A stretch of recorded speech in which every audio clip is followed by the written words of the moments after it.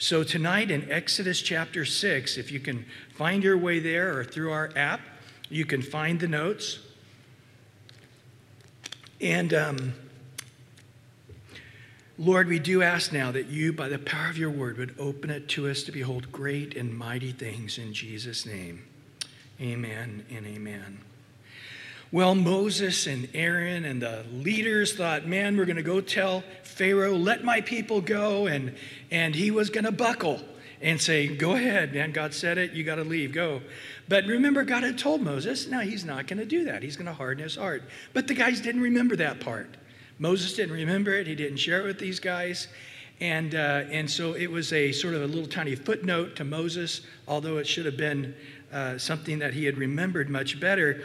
And so he was melted down with deep disappointment. And at the end of chapter 5, verse 22 and 23, he said, Moses returned to the Lord and said, Lord, why have you brought trouble on this people? Why is it that you've sent me? For since I came to Pharaoh to speak in your name, he's done evil to this people. Neither have you delivered your people at all. You know, Pharaoh said, well, you got time to go away for 3 days. You got time to work harder. And with no straw this time. And I'm going to double your workload. And I'm going to beat you if you don't do it. And so it's just crushing them now. And Moses is like, I don't get you, God. Now we're going to find that a lot. Because remember, through the book of Genesis, what they knew about God is very little. It's sort of amazing when you see how much faith they had in God with the little bit of light they had. But the Bible tells us as much is given, much is required. We today have as much light as man's ever going to receive on planet Earth. So we are responsible more than any other time in history, much more than these guys ever were. And so now they really don't know about God. I mean, Moses in the last chapter is going, who are you? Oh, I am. Well, who's that? I'm the God of Father of your... You know, he was just out in Midian, you know, out in Saudi Arabia, hanging out, taking care of some priest of Midian's sheep and just sort of had checked out. And now he's right in the thick of it, and he doesn't know the nature of God like we do. And this is what we're going to discover little by little, because that is life in knowing him, the only true God, and his Son, Jesus Christ, it tells us in 1 John. And so the Lord said to Moses, now you shall see what I will do to Pharaoh. For with a strong hand he will let them go, and with a strong hand he will drive them out of his land. Now this is sort of telling us about God, because, you know, when somebody does that to me, and sometimes I've said things and it hurt people, crushed people, or, I said something and then they understood it differently than what I meant, and they were disappointed that I didn't carry through with what they thought I had said, and you guys know what I'm talking about. Those things happen, right? And if you're married daily, and when they say, man, I am so disappointed. I don't know about you, but I'm crushed going, oh, I'm so sorry. Forgive me. What can I do to make it up? How can I comfort you? Let me give you a hug. Let me, this is not what God's doing. God is just sticking his chest out. And he was saying, in essence, to Moses, your eyes are on Pharaoh. You need to get them on me. Let me tell you something. About 90% of all your problems can be solved with that one statement. Just say to somebody next to you, just get your eyes on the Lord. Go ahead. Say to somebody around you there. It's like, good night. Let's close in prayer right now. That's really about... but let's cover the other 10% in case you need some help. And this is what happens when we're disappointed and when we're getting oppressed by the enemy. Guys, realize this whole Exodus thing is a picture of salvation, of a believer coming out of the bondage of Satan and out of the claws of sin and coming into the born-again life in the Spirit. This will be a picture of the New Testament, the gospel, the whole New Testament. And so they're overwhelmed. Satan just, wham, got to understand, he's going to do that. You go to witness to somebody, and then all of a sudden you're getting slammed, they're getting slammed. You know, you talk to your neighbor, your relative or something coming to church, and then, you know, they go home and their whole house is flooded with water, or their backyard caught on fire where they're at church, or, you know, somebody broke into their house, or their car blew up on the way home, and they're going to go, going to that church thing is costly to me. Man, talking about God has really made things hard. Ever since I met you, Christian, my life is really going through upheaval. And we know this, right? There is a real devil. And he knows the best possibility is for him to snuff out that little tiny fire that just got going. Don't wait till it becomes a bonfire, then try to put it out. Just as soon as it's a spark, snuff it out. This is throughout the New Testament. Jesus says the word of God is like a seed that goes into the ground. And what happens? It falls upon the road, and the bird comes, and Jesus tells us in the next section that bird is Satan and steals it away. The word of God is like the seed that goes into the ground, but it goes into thin soil, and immediately it can't penetrate any deeper, and it hardens up and dies. He gives 4 examples. 3 of them, the seed all dies. And only in one of those does the seed germinate and bear fruit. So you got to realize right up front, between Satan and man's heart, you got about a 25% chance of being successful with telling the absolute correct truth for man to come to salvation.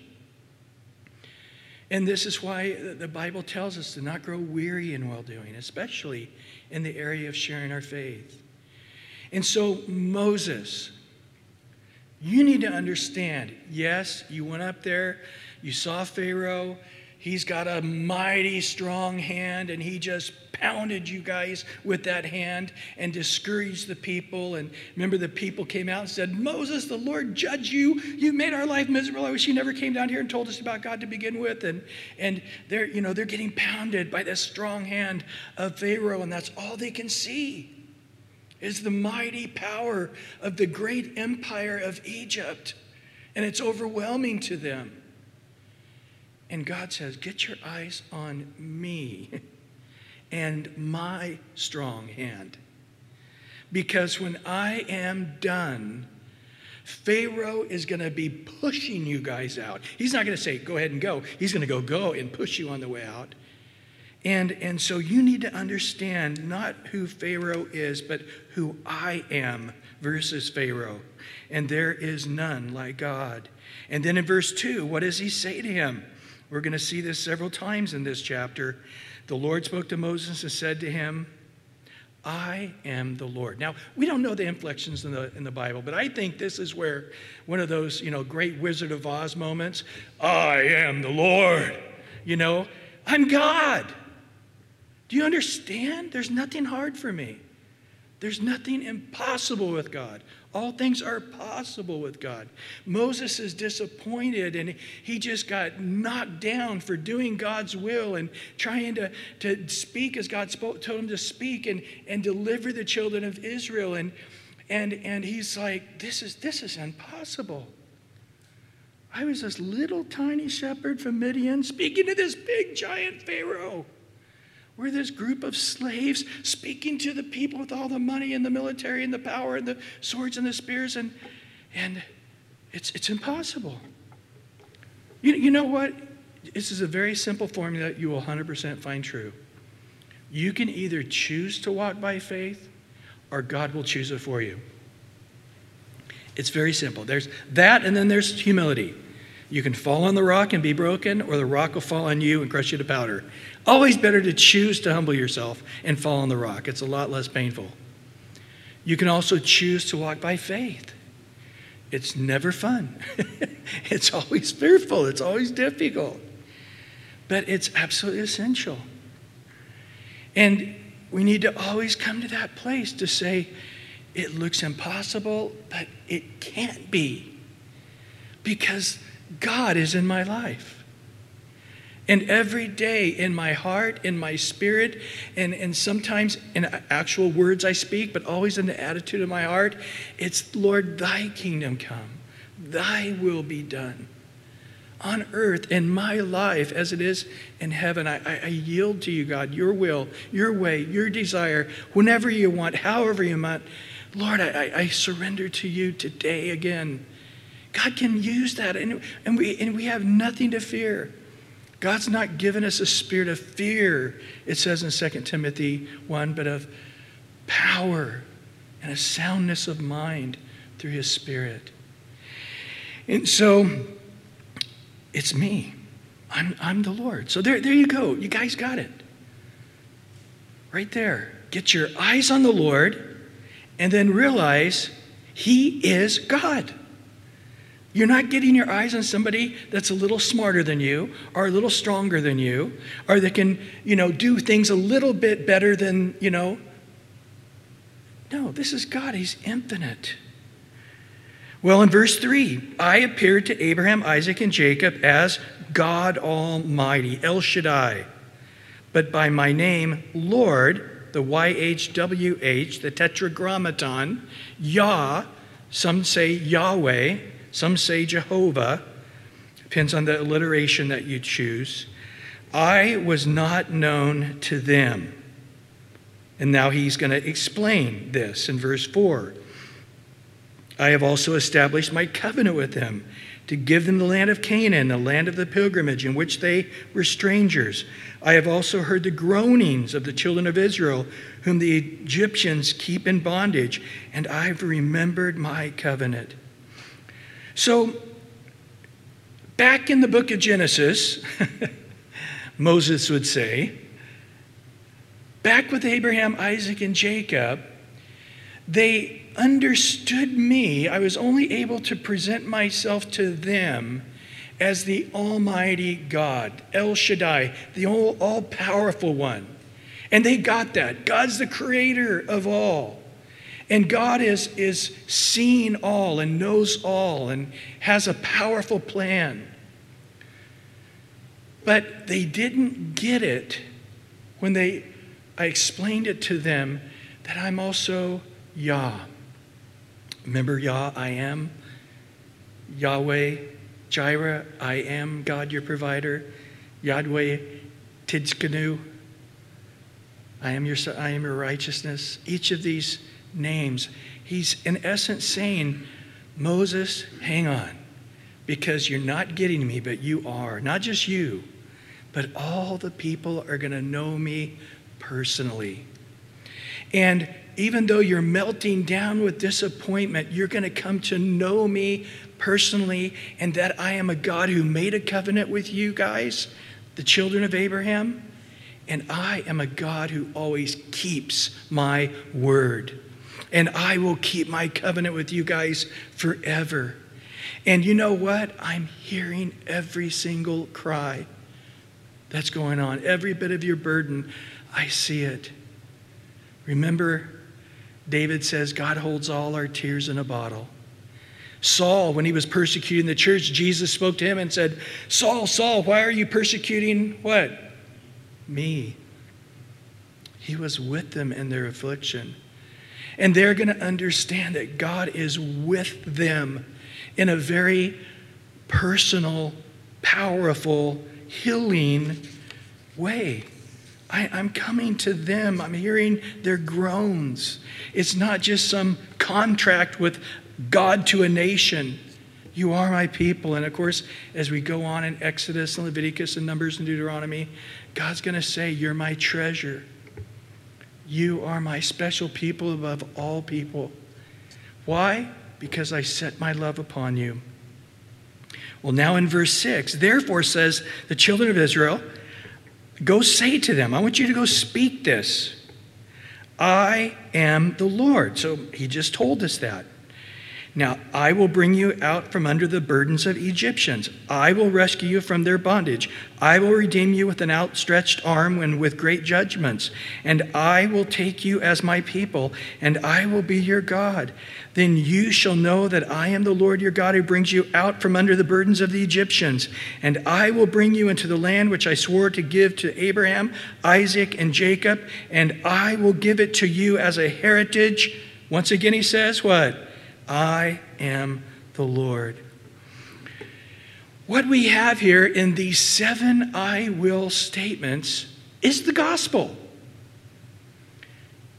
Now, all the religions of the world, they focus on man. You want to be right with God, then you need to shave your head like this, have a ponytail like this, wear a robe like this, put beads on like this, pray like this, walk up the mountain and ring the bell like this, light the candles like this. You need to start eating this diet. You need to quit talking like that and start talking like this. And this is what we have. So the Mormons all look like Mormons. Jehovah's Witnesses all look like Jehovah's Witnesses. The Hindus all look like Hindus. The Muslims all look like Muslims. And you can just keep going right on down the road because it's a man trying to reach God. And some guy comes in and says, here's what you need to do. Jump this high. Start wearing robes. Shave your head with the ponytail. Become a vegetarian. Grab these beads and start chanting, Hare Hare Krishna Krishna Rama Rama 90 times, 3 times a day, or start praying 5 times a day, and here you need to get a rug. And you know what will happen? They'll say, I'm still lacking. I need to talk to you, father, priest, mufti, whatever. Because I still sense I'm not right with God. And they'll say, well, then try fasting. Try not walking up the hill to the place of prayer on your feet, but walk up there on your knees. Try to pray 5 hours a day instead of 1 hour a day. They're just going to keep lifting it until eventually it's not humanly impossible for anybody to maintain anything like that. There's only one religion in the world of faith and not of works, and that's Christianity. In Acts chapter 20, he calls it the gospel of grace. Because God doesn't ever say, now, to be right with me, you must do this. And you must keep doing this. And you better start doing this. And you better start. No. What we discover in our part, it's responding out of love and thanksgiving to the salvation he's given us. And it's now we want to have a stronger relationship with him. It's not about, I'm almost saved and I need to start working harder to make sure that I'm saved. We are saved, but now we don't want to be a weak spiritual person. We want to be a strong spiritual person. And so why are you praying? Because I love God and I want to know him more and grow in him more. And I want to make sure I get to heaven, don't get blackballed halfway there. You see, that's no longer of faith now, it's of works. And that grieves the heart of God. And so, it doesn't say you shall, you should, you must. The gospel says what? I will, I will, I will, I will. And guess what? He never changes that. He starts with, I am the Lord, I will, I will, I will, 7 times, and then he ends, I am the Lord. Well, okay, what's our part? Believe in him. Put your trust in him. That's it. And so it's just a powerful thing when we break this down and look at it. First of all, he says, I will bring you out from the burdens of your oppressor. I'm going to bring you up out of Egypt. He's speaking of salvation. A person is in the world and God hears their cries. He hears their groanings. I can clearly remember in college, my second year in college. I had been walking with the Lord since I was 15. And that was my second year of college, so I would have been 45. No, I think I was 20 or 21. And I just remember saying to the Lord, I had been trying to witness, and I just felt like I was so separated from the lost world, especially living on a Christian campus in this little bubble, that I just had lost the appreciation for my salvation. And I just said, Lord, help me to remember. And I'll tell you what, it was like the Holy Spirit left me. And I was just without God and without hope in this world. It was the most amazing sense of just emptiness and loneliness. And I didn't realize how I was experiencing God's Spirit and strength and wisdom and help every second of the day. Before I even took that step, he was already in it with his grace. And I just remember going in, going, God, what's wrong? What did I do? Lord, help me. And the Lord said, you now remember? And I'm like, oh, yeah. Okay, Lord. And I've never lost that sense of just how angry and frustrated it was before the Lord, how desperate and difficult it was. And, you hear Christians sometimes saying, well, people in the church are meaner than people in the world. Oh, yeah? You know what? You've lost touch, man. Because you get back out in the world, and I hope you don't backslide back in the world. You'll remember how good the people in the church were. We're still sinners. We're still human. We still fall short every day, don't we? But no. And so he says, I am the one who's hearing your groanings, and I am going to take you out from underneath that oppressor, your enemy, for us, Satan, for them, the satanic bondage of Egypt. Secondly, he says, I'll rescue you from bondage. This is God speaking of liberation, where I'm going to take you out of all of the things that have caused your life to be so burdened down. I'm going to begin unpacking you out of the mud. When I think of that, I think of a person stuck in a mud or sludge or quicksand. Have you ever had a car stuck in mud and you're trying to dig it out and dig it out and dig it out? And I feel like that. Sometimes people are just like one arm stuck over here, one other arm, a leg back here, and you're trying to get them out, and then the other arm stuck, and it's like God saying, slowly but surely, I'm going to pull you out of that baggage of the world that has got your mind in greed and anger and bitterness and sexuality and wickedness. I'm just going to get that out. I had a person a short time back saying, but my friend who's a homosexual said that they can't help it because they were born that way. They've always had those desires. And I said, so they have a sexual desire that the Bible said is wrong. I said, let me ask you, do you have a sexual desire that God says wrong? Yes, me too. Matter of fact, I don't know anybody that doesn't have sexual desires that we would all love to fulfill according to the flesh, that are sin in God's eyes. And so what do we all have to do?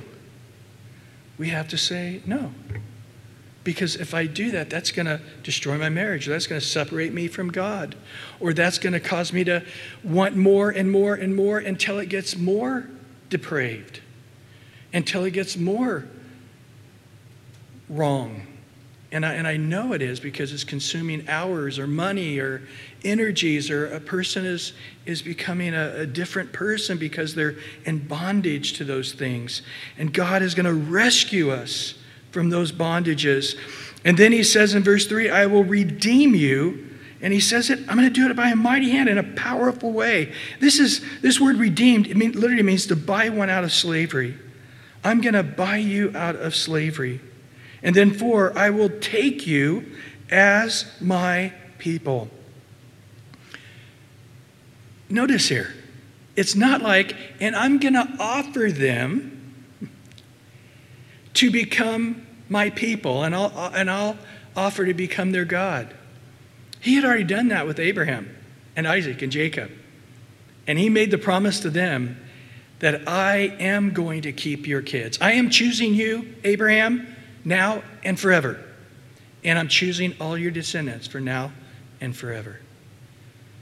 This is just a mind-boggling thing. We started looking at it a little bit last week there in Romans chapter 9, this wonderful doctrine of election.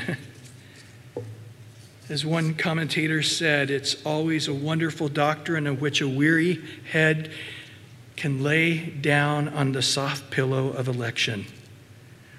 And in Romans 9, verse 10 and 11, it says, and not only this, but Rebekah also conceived by one man, even by our father Isaac, for the children not being born, nor having done anything good or evil, but here's the phrase I'm wanting to get to, that the purpose of God according to election might stand, not of works, but of him who calls. I'm not going to reread that whole chapter again, but in verse 16, he goes on to say, trying to explain this, he says, and it's not of him who wills, nor of him who runs, but of God who shows mercy. God came to them and said, I am going to be your God, and I will be faithful to you no matter what. I'm going to take you to be my people. In John 15:16, Jesus says to them, you did not choose me, but I chose you, and I appointed you, ordained you. Every one of us are ordained by God, that we should go and bear fruit, and that our fruit should remain, and whatever you ask the Father in my name, he may give you. In John 6:44, no one can come to me unless the Father who sent me draws him, and I will raise him up at the last day. Jesus says to these guys, I take you unto myself. Everyone that follows me, it's because the Father drew them. That's a powerful word. It could literally mean to drag. I think of the Apostle Paul. The Lord dragged him, didn't he? He was on his way to Damascus, and the Lord just struck him down blind. Saul, Saul, why are you persecuting me? Who are you, Lord? I'm Jesus. Now get into Damascus, and you wait for me to give you further instruction. And we see a powerful hand of God taking him, dragging him unto Jesus. I love that. And in John 6 and verse 37 to 30 and 40, he says this, all that the Father gives me will come to me. And the one who comes to me, I will by no means cast out. I have come down from heaven not to do my will, but the will of him who sent me. This is the will of the Father who sent me, that all that he has given me I should lose nothing, but should raise it up at the last day. And this is the will of him who sent me, that everyone who sees the Son, believes in him, may have everlasting life. And I will raise him up at the last day. Wow. So in this statement where God is saying, I'm taking you to be my people, he is saying, I'm taking you permanently. If I take you, I'm hanging on to you. Everybody I take, I'm not going to lose any of them. And in 2 Timothy 1:9, it says, who saved us, who called us with his holy calling, not according to our works. In John 1:12, he says, not of ourselves, not of the will of flesh, not of the will of man, but of God. Not of our works, but according to his own purpose and grace, which was given us in Christ before time began. So I'm going to take you to be my people. And then he says the other side of the coin, and I will be your God. I am going to become your God. In other words, you know what? You're my people. Better or worse, richer or poorer, sickness and health, till death to us. You are my people. I'm not letting you go. You may be screaming and yelling and biting, but I'm not letting you go. You're mine. And then he's now saying, and I'm going to be your God.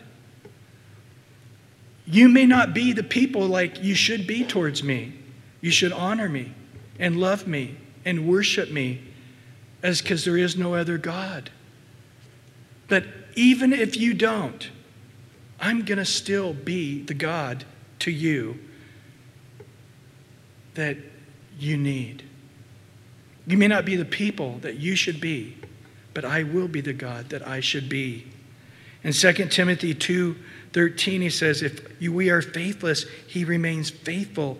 He cannot deny himself. I am your God, and I'm going to not change. I don't change. I'm the same yesterday, today, and forever, and I'm going to be faithful to you to the end. And then the sixth thing he says, and I will bring you into the land of promise.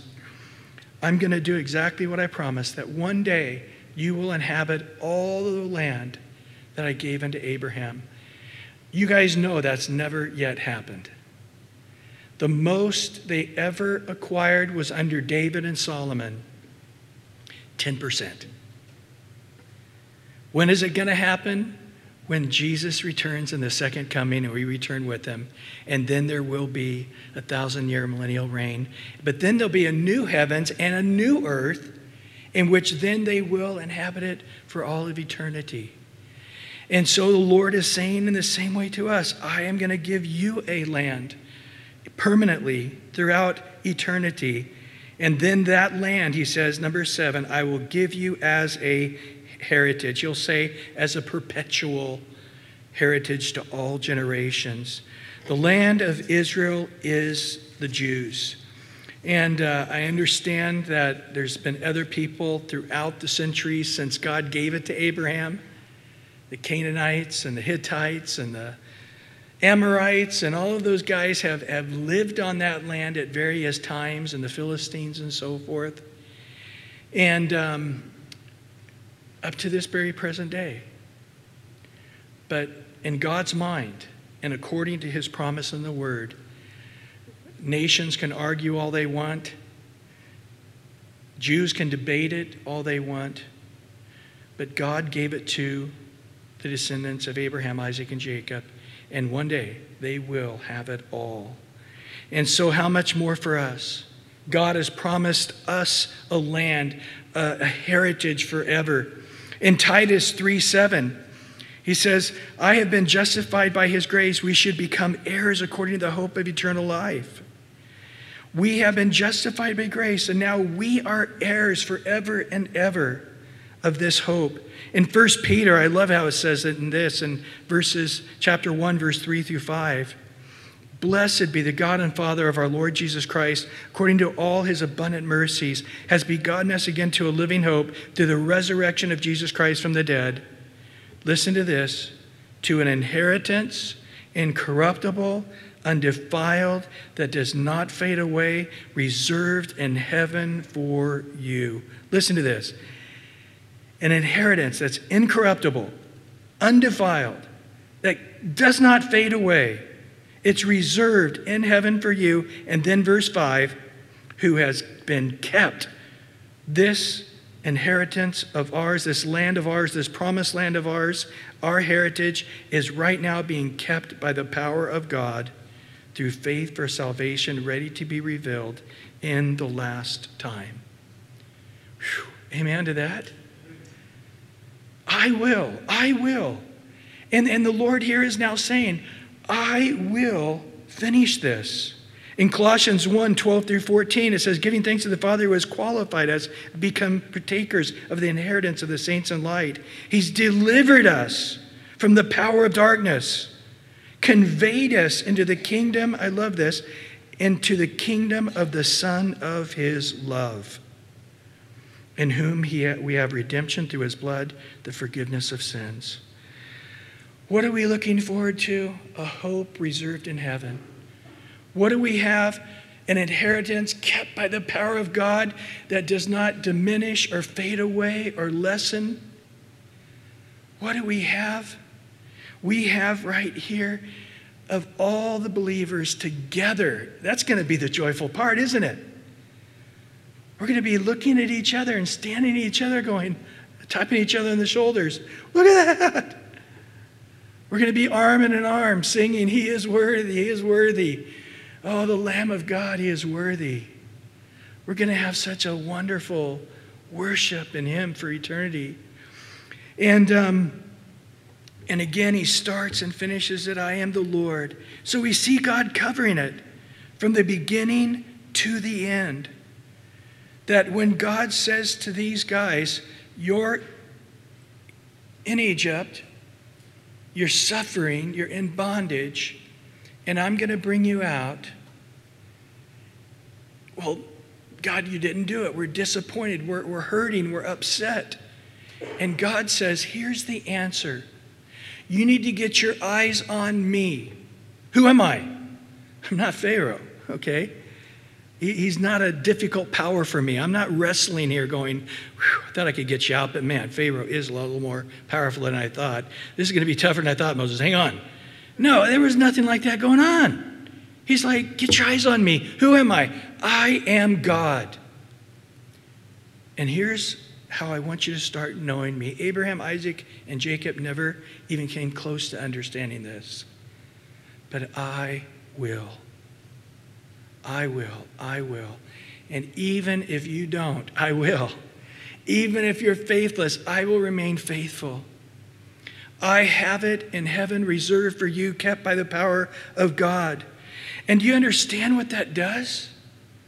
It brings salvation by grace, purely a gift of God. Not of works, lest anybody should boast. It's not of works. If it's of works, it can't be a guarantee, it says in Romans 4. But because it's not a work, and it was started by God, it's finished by God, all the stuff in between is by God, and His faithfulness, and His grace, and His mercy, and His love, and His power, then He says in Romans 4, then you can be guaranteed of your salvation. Because it's God. He's the one. You didn't choose Him. He chose you. You didn't come unto Him. The Father dragged you unto Him. And everybody that's dragged unto Him, everybody that's come unto Him, He's got Him. He's not going to lose any. He's going to get you there. He's going to take you into the land. He's going to give you the inheritance. And then He's going to give it to you forever and ever and ever. Philippians 1, verse 6, you know it well. By this is the being confident of this very thing, that He who began a good work in you will complete it until the day of Jesus Christ. In 1 Thessalonians 5, 23 and 24, now may the God of peace Himself sanctify you completely, and may the whole spirit, soul, and body be preserved blameless at the coming of our Lord Jesus Christ. He who calls you is faithful, and what? Who also will do it. Can you guys do that? Okay.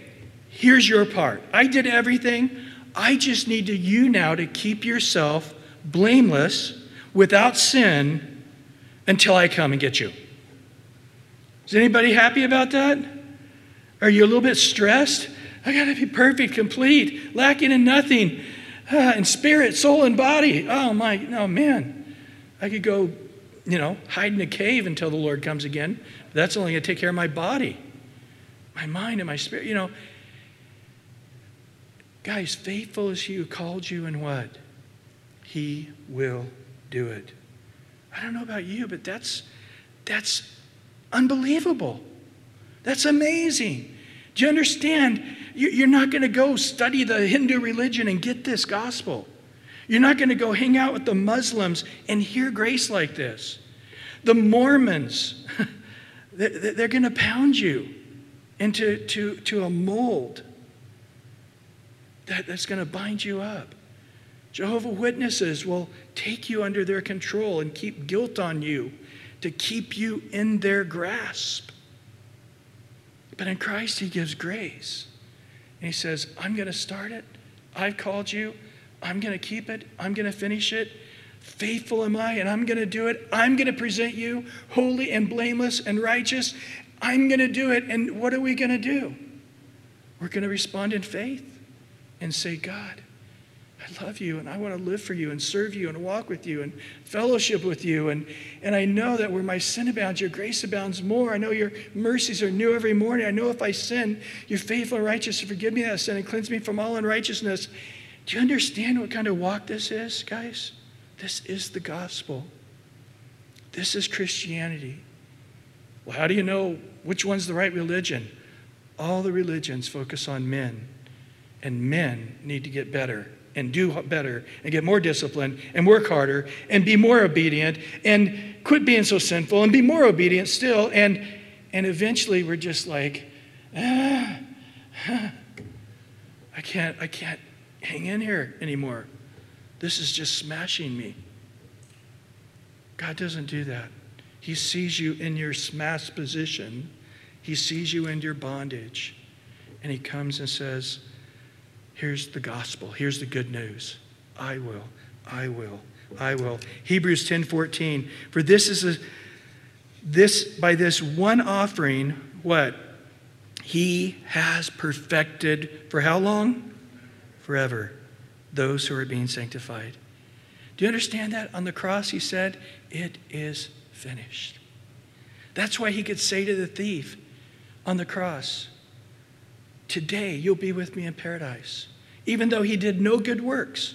His hands were tied, his feet were tied, right up until he was hung on the cross. And after he was hung on the cross, if you read all three Gospels, that thief was cursing Jesus, mocking Jesus, along with the multitudes of people. It's amazing they had that kind of hardness of heart going to their own death. And they had that kind of energy hanging on the cross.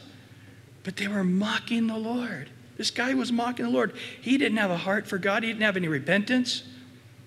But in a moment when he saw Jesus saying, Father, forgive him. John, take care of my mother. He didn't curse back. He didn't spit back. He didn't speak out in anger and curse him. And he just kept a heart of compassion and love. They don't know what they're doing. Forgive them, Father. And what did that guy see? He saw grace. He saw in his bondage Jesus who would receive him, who would be, man, I wish I hadn't said those things about you a minute ago, Jesus, because right now I could really use salvation, but I'm sure after all those horrible things I said in the prison and on the way up here that, I sort of burned that bridge, didn't I? No. Today, you'll be with me in paradise. Because it's by grace. It's not of our works. It's by this wonderful work of Jesus Christ. But notice what happened here in verse 9. So Moses spoke thus to the children of Israel, and they said, thank you, Lord, for your grace, and thank you, Moses, for an amazing message. And let's go have a barbecue. I'm just so happy right now. What do they say? They did not heed Moses. They're like, get away. We don't want to hear you. Bad things happen when you're around. You and your God and your gospel is oppressive. We don't need any more of your trouble. Go away. But God looked on it and he said, you know why? It's because of the anguish of their spirit and cruel bondage. This is what we're going to find from these people for a very long time. Hebrews 4:2 says about them, for indeed the gospel was preached to us as well as to them, referring to the Jews. But the word which they heard did not profit them, not being mixed with faith in those who heard it. They never could come to believe that there is a God that good, that faithful, presenting such a message to them. They could never have faith in it. It's astounding. But the Lord says it's just because they've been under so much oppression. You guys have heard about that and seen that, right? Somebody that's been held in somebody's basement for 8 years or whatever. They let them out and walk around and they come right back into that little basement. Put the handcuff back on themselves. Because their mind starts getting twisted and they can only see their life in bondage to this person who's a deviant. It's amazing how depth a human soul can be wounded. And he's looking at this, all these hundreds of years of slavery has done a job. But what did Jesus come to do? It tells us in Isaiah 61 and quoted in Luke 4:18, the Spirit of the Lord is upon me because he's anointed me to preach the gospel to the poor. He sent me to heal the brokenhearted, to proclaim liberty to the captives and recovery of sight to the blind, to set at liberty what? Those who are oppressed. It's going to take a process, the Lord's saying here. Plant a seed, water it, wait for it to grow. They're just so oppressed. They can't hear any good news and receive it. And that little bit of trials with Pharaoh saying, you have time to go worship, then you have more time to work, that it just crushed them. Every bit of hope they had was smashed out of them in that one instant, those few days before. And now the gospel comes, and they're just completely without the ability to even hope. You been there? You know people that have been there? Jesus has come to help the brokenhearted. Well, the Lord spoke to Moses saying, I don't care. You know what? It's not changing us. This is what I'm trying to teach you, Moses. I don't change. I'm not responding to their hurt, their unbelief. I'm not saying, well, okay, they didn't heed your voice, then forget it. Moses, go back to Midian. You're freed from your obligation. If they're not going to work with me, then just let them stay in slavery. They made their bed, lie in it. That's never God's attitude. That saying, one guy was like, man, I looked everywhere for this verse. The Lord helps those who helps himself, and I can't find it. I'm like, dude, it's like that's in the Satan Bible. That couldn't be more opposite of God. The Lord helps those who can't help themselves. That's the gospel, man. And so they couldn't help themselves. So God's not giving up on them. Amen to that? Go and tell Pharaoh, king of Egypt, and the children of Israel, go let them go. Go back and you tell Pharaoh again. You know what? I'm not listening to you saying no. I'm wanting a yes. And Moses spoke to the Lord, saying, the children of Israel have not heeded me, and how then shall Pharaoh heed me? I'm an uncircumcised lips. I can't get your children to listen to you. How am I going to get Pharaoh, this pagan guy who's against you, won't believe in you at all, to listen to me? Now, Moses had been saying, I got to stutter. I can't talk. I have a physical problem here. I'm slow of speech. I got a little mental block. But now he just out and out says, there's no godliness in me. I have uncircumcised tongue. I'm not a godly person. I'm not godly enough for this position. First of all, I'm not physically able with my talking issue. And then I'm sort of slow of speech. I'm an 80-year-old guy. I'm just not the eloquent speaker that I think that you need. He's given all his excuses, but now after this encounter with Pharaoh and the children of Israel, and he just has no spiritual power of his own. You see, where's his eyes? I am without power. I am without the ability. And Moses is going to learn every day. Yes, that's true. Every single day. Apart from him, what? We are uncircumcised lips. We can do nothing. And that's okay. Moses is going to learn here. You're right. You don't have the power. Paul says the power is not of us. It's of God. And the Lord spoke to Moses and Aaron and gave them a command. It seems like the Lord just sort of ignored this. For the children of Israel, for Pharaoh, king of Egypt, to bring the children out of the land of Egypt. So he went and told them, guys, God said we're going. I'm going to tell Pharaoh again, whether you like it or not. And then Moses, for whatever reason, by the Holy Spirit says, I need a break. Let's do a genealogy here. Now, let me give you a genealogy. And where he's really getting is to a genealogy about Levi. But to first give in context, he gives the first two older sons. So he says, hey, the sons of Reuben, the first son, are this. The son of Simeon are this. And then the third son is Levi. But he never carries on to the fourth son or any of the sons afterwards. And then he goes into great deal in I'm not going to read this, but in verse 14 and 15, he gives context with Reuben and Simeon. Then in 16 through 19, he gives the Aaron, basically, and then he gives the three sons. Verse 17 is Gershon. The Gershonites, they're one of the Levite groups, and then the Kohathites in verse 18, and then the Merari. And what we're going to discover here later on, these three sons of Levi becomes three separate sections of the priesthood, each of them with a different role and a different duty. And so it's not just a priesthood, it's a priesthood broken down into these three sections. So later on, you're going to say, now, who is Merari? Who's the Kohathites? I didn't remember that. And you're going to come back. So this genealogy is, hang on, this is going to come back later and be important. But right now, know that.